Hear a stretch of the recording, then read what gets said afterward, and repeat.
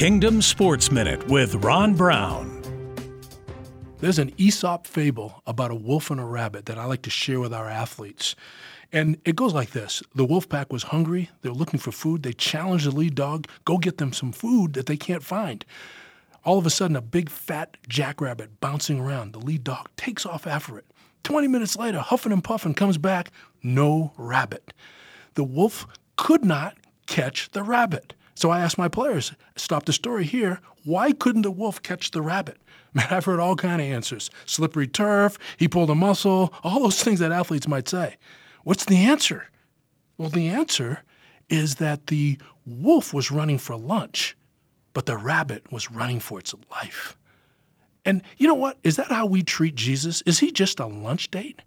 Or is he a life mate? Visit kingdomsports.online.